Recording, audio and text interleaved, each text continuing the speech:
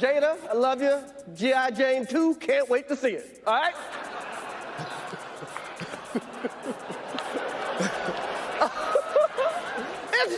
That was a nice one. Okay. I'm out here. Richard.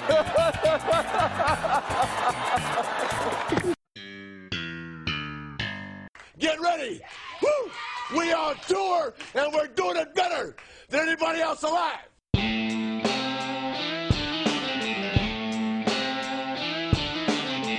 This is the Cut Line Podcast with your host, Michael Kavaliunas.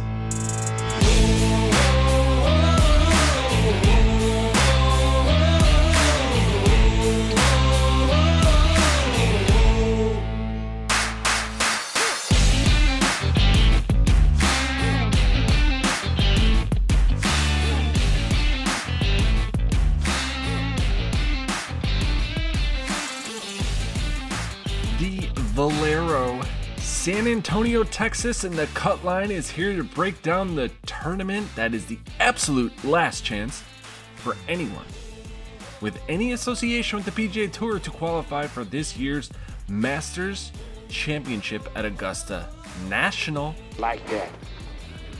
Be ready to attack Rock Ridge at noon tomorrow. Here's your badge. Badges? We don't need no stinking badges. That's fun to say. That's coming up next week, but we are here to break down the Valero Texas Open. And this tournament actually is a lot of fun and is just getting a bad rap because they are right before, obviously, the first major of the PGA Tour season.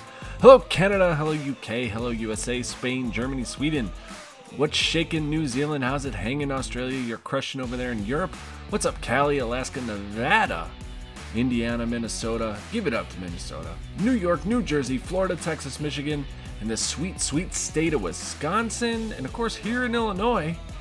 But no matter where you're from, the Cut Line is here to deliver the cheese for all of our listeners. You get the baby cheeses, the monstrous gorgonzola, dental schloss, and when it's too Gouda to be true, you reign with a light brie in order from the a la carte menu while listening to the Munster Mash. Matt Damon. It goes on and on. Oh, brutal. I'm Mike Kavaliunas at Lunas on Twitter, Lunas, but it's time, the 1 year anniversary of us launching the Cut Line. 1 whole year. We did it. We had a goal. Launch, last for a year. Our viewership, everyone coming to support us, all up. We greatly appreciate it. Appreciate you guys listening to the show, going to the website, becoming better DFS players, becoming better tournament wieners and winners. But here we are, breaking down the Valero. This week's show is brought to you by Golf Goons. Interested in getting in NFTs? Getting into cryptocurrency? Golf Goons makes it fun. Hypothetical here for you, boys. You buy an NFT of Justin Thomas, and guess what? Every time Justin Thomas wins, you get paid. So, easy fix. Go to @thegolfgoons on Twitter. Join the Discord. Join a drop.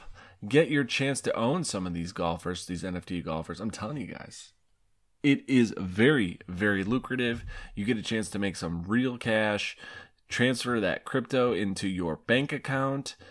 It takes a small investment to create a big opportunity. Highly guarantee it, highly recommend it. Remember, those numbers are going up. It's harder and harder to win here. Harder and harder to win these NFTs. So make sure you guys take advantage of that. Now, the Cut Line is here to break down and give you an in-depth analysis of the Valero Texas Open. And I'm going to do the best I can. Nice beaver. Thank you. I just had it stuffed. Let me help you with that. To make sure that you're cashing big on Sunday. In addition, I'll be sure to bring in timely wax, greenside sand traps, and a putt that might drop in through the back door. And the Cut Line's going to do what it does best. Make sure that you have plenty of wieners and winners. Lineups that are cashing and smashing and getting 6 of 6 players through the Cut Line. But as always, lineups locked the following day. We want to give a huge shout out to Fanshare Sports and FanshareSports.com. So if you're not signed up, go to fansharesports.com and the discount option, write the word Cutline, and you'll receive 20% off your monthly membership. Ownership is not a leverage to be belittled.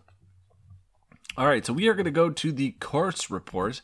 And of course, this can be found on cutlinegolf.com, where you can break down, look at the live weather widget, look at the stats and key concepts and ideas that I'm looking at, our nuggets and tidbits, everything. You can look at it on your cell phone, look at it on your iPad, look at it on your PC or laptop, however you want to get there. The Cutline's got your back. Now, TPC San Antonio gets the dreaded PGA Tour schedule spot before the Masters, and the tournament has always acted as a perfect preparation for many these last few years, as the first major of the season is just less than 2 weeks away. I want to point out that this course is difficult, but it's predicated by the weather. Simply said, the windier the conditions, the more difficult it will be for golfers to score. But in truth, the course lacks any obstacles without the wind or the drier weather down in Texas. Many will look at 2019, the low numbers from that weekend, but the course setup was subpar, and when you combine that with the lack of wind and heavy rain throughout the weekend, you get the perfect scoring conditions. So, long story short, this is a Greg Norman design, 7,494 yards, par 72, that plays tough in the wind. We kind of mentioned that already, but still saying it again. The course seeks its balance with its tree-lined fairways and with strategy and attacking these greens. Players will miss fairways and they will end up in the rough, but understand that this rough is not that penal. What is penalizing is if you end up in the trees hitting out of the pine straw. Then you're going to have some difficulty. Bermuda grass right now is essentially dormant at this point, but you will get this Bermuda POA mix, so those people that are going to be weighing Bermuda might be getting the wrong end of the flagstick here. But the key is you get even scoring conditions and the ability to hit greens and dial in your approach and your ball striking is what's really going to win you this tournament.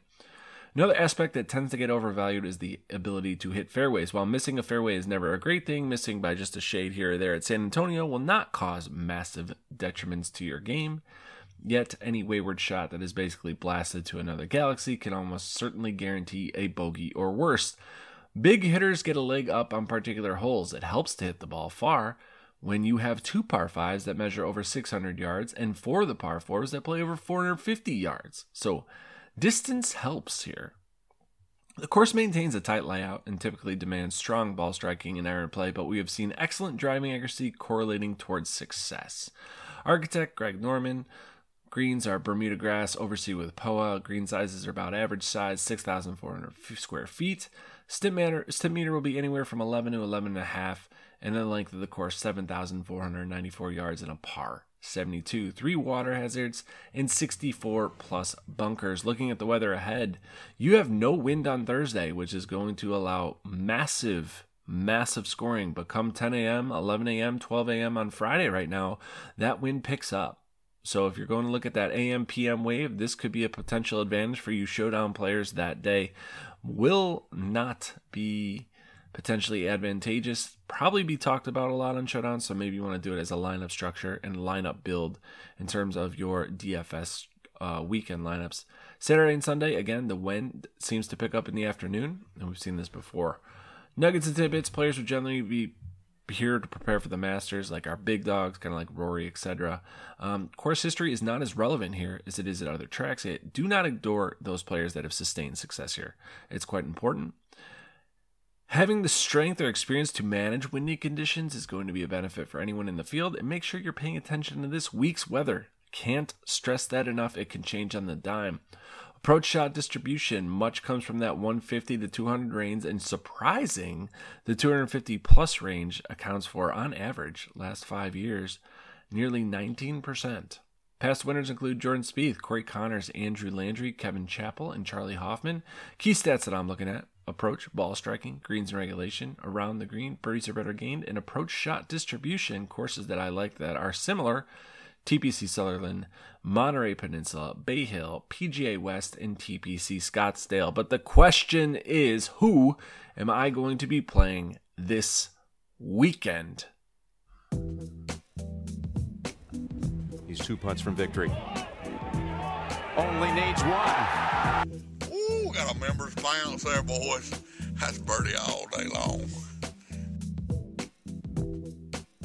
This is the Cut Lines Birdie or Better segment where we break down each tier of DraftKings pricing to find the best plays, top plays, plays that are going to smash and cash at this weekend's tournament. We're going to start here in the 10K range, and right now the first three guys that I like, McIlroy, Matsuyama, and Jordan Spieth.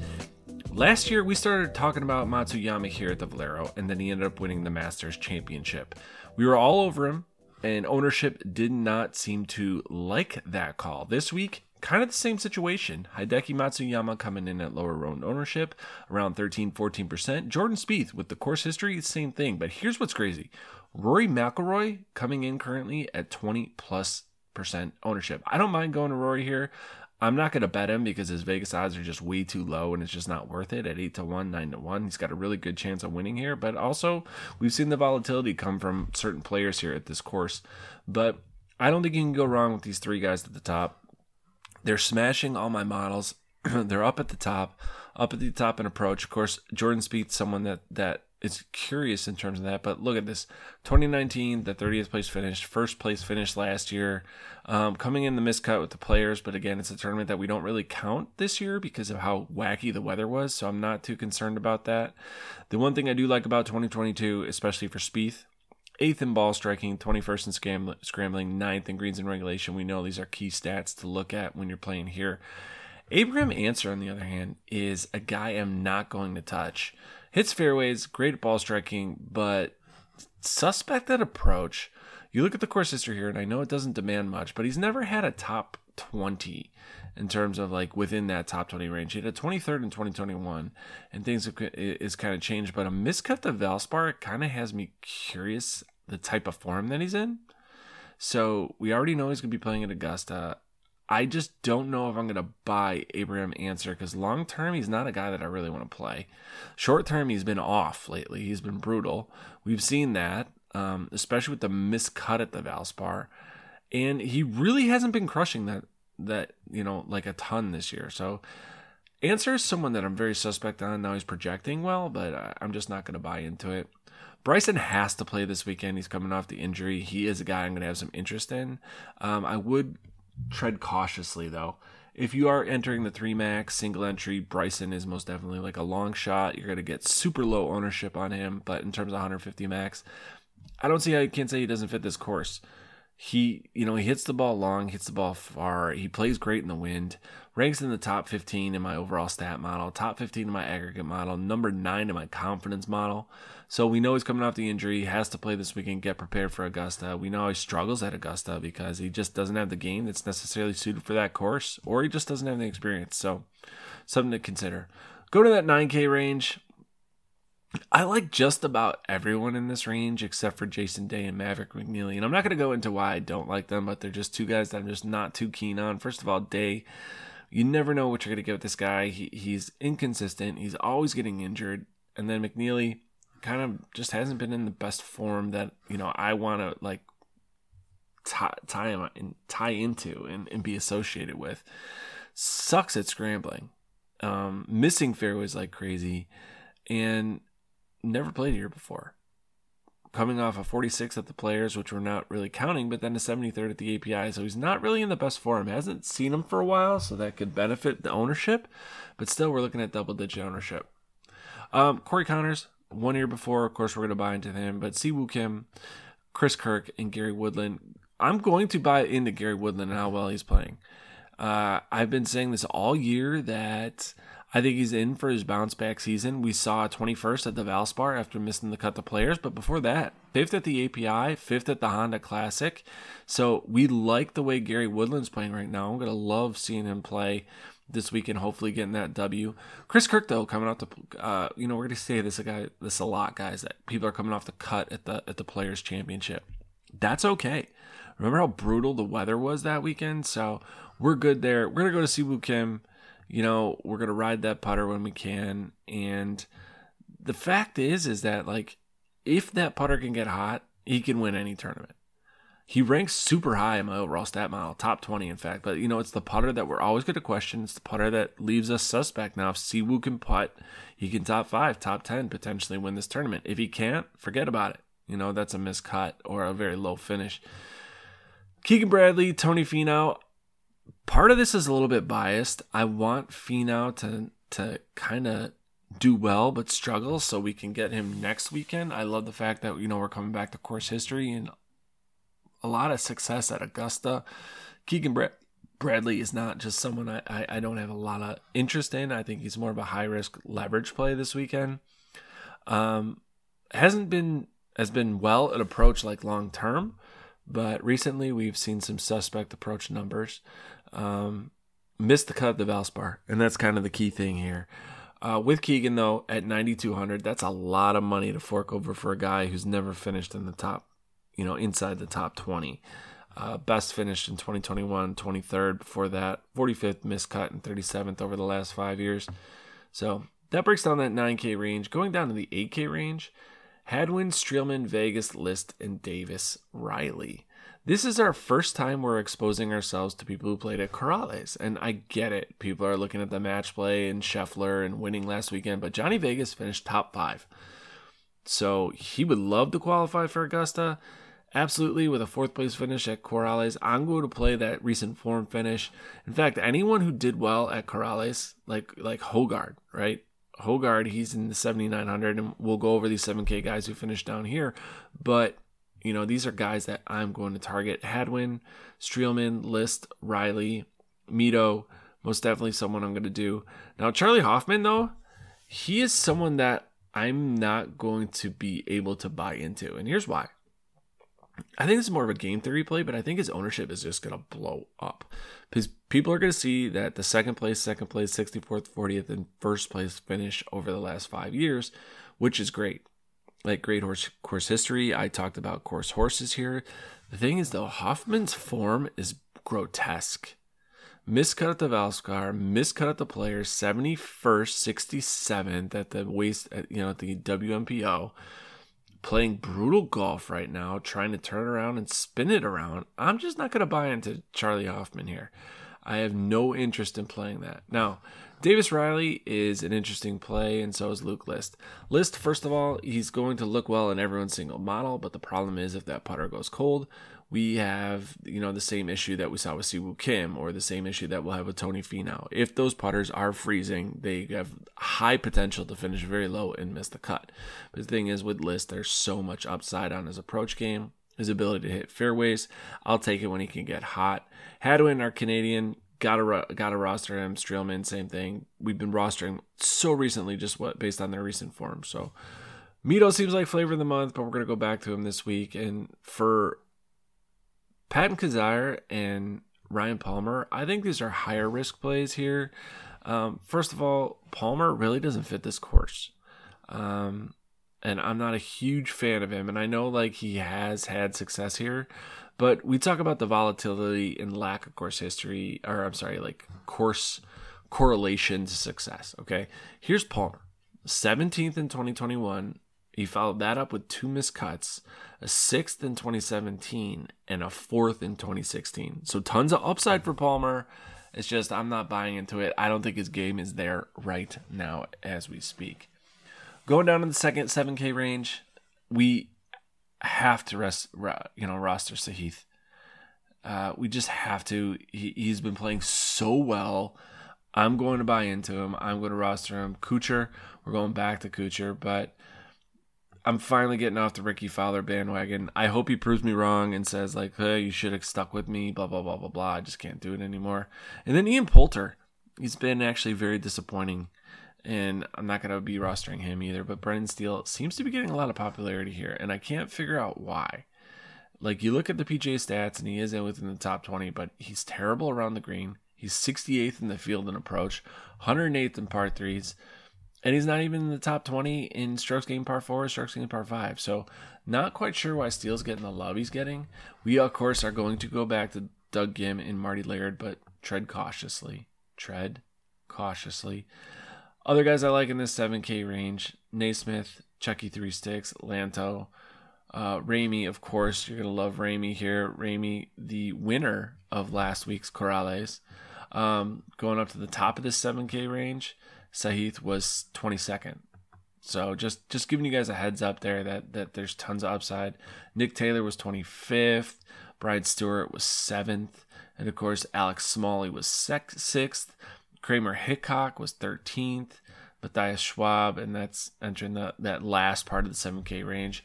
He was 44th last week. So tons of upside with guys who played last weekend. And again, you're going to look at like course history, like someone like, CT Pan, 3 missed cuts, or Kramer Hickok, two missed cuts. But Hickok's played really good lately, right? 13th, 33rd, 42nd. I'm not saying that Hickok doesn't offer some sort of risk, but the thing is that we know that course history here is just very low in terms of correlation of success. So Kramer Hickok, if you want to risk it, if you are interested in that recent form, I think he's a way to play.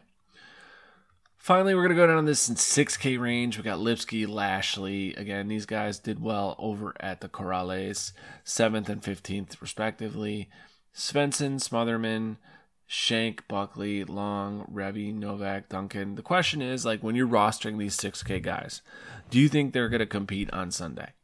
Right, Svensson, absolutely. Smotherman, I can see names that could be successful. Shank, Hayden Buckley, who I've talked about several times this year as someone who could potentially compete on a Sunday.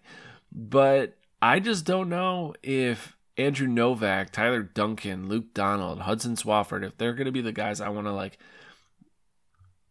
tie my lineups to in terms of like success. Ben Coles, getting a lot of love on Twitter. Camilo Villegas, maybe. I mean, now we're like scraping the bottom of the barrel if we're going to like Martin Trainer, who finished 7th last week. But this is how you get different. You look at ownership and you kind of like pivot away from those and everything of that nature. So, all right, that's it. Let's take it home. Let's take it home. Oh, you men are all alike. 7 or 8 quick ones and you're off with the boys to boast and brag. You better keep your mouth shut. Oh, I think I love him.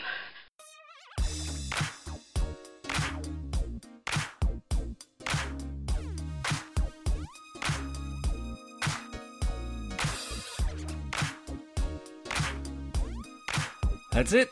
It's over. It's all over. That is the breakdown of the Valero Texas Open. Special shout out to Golf Goons. A thank you to Fanshare Sports. And next week, we lay the hammer down on our first major of the season. Our first major, Augusta National and the Masters. But smash your cats this week, boys. Build that bankroll. Get ready to join that Millie next weekend. Peace.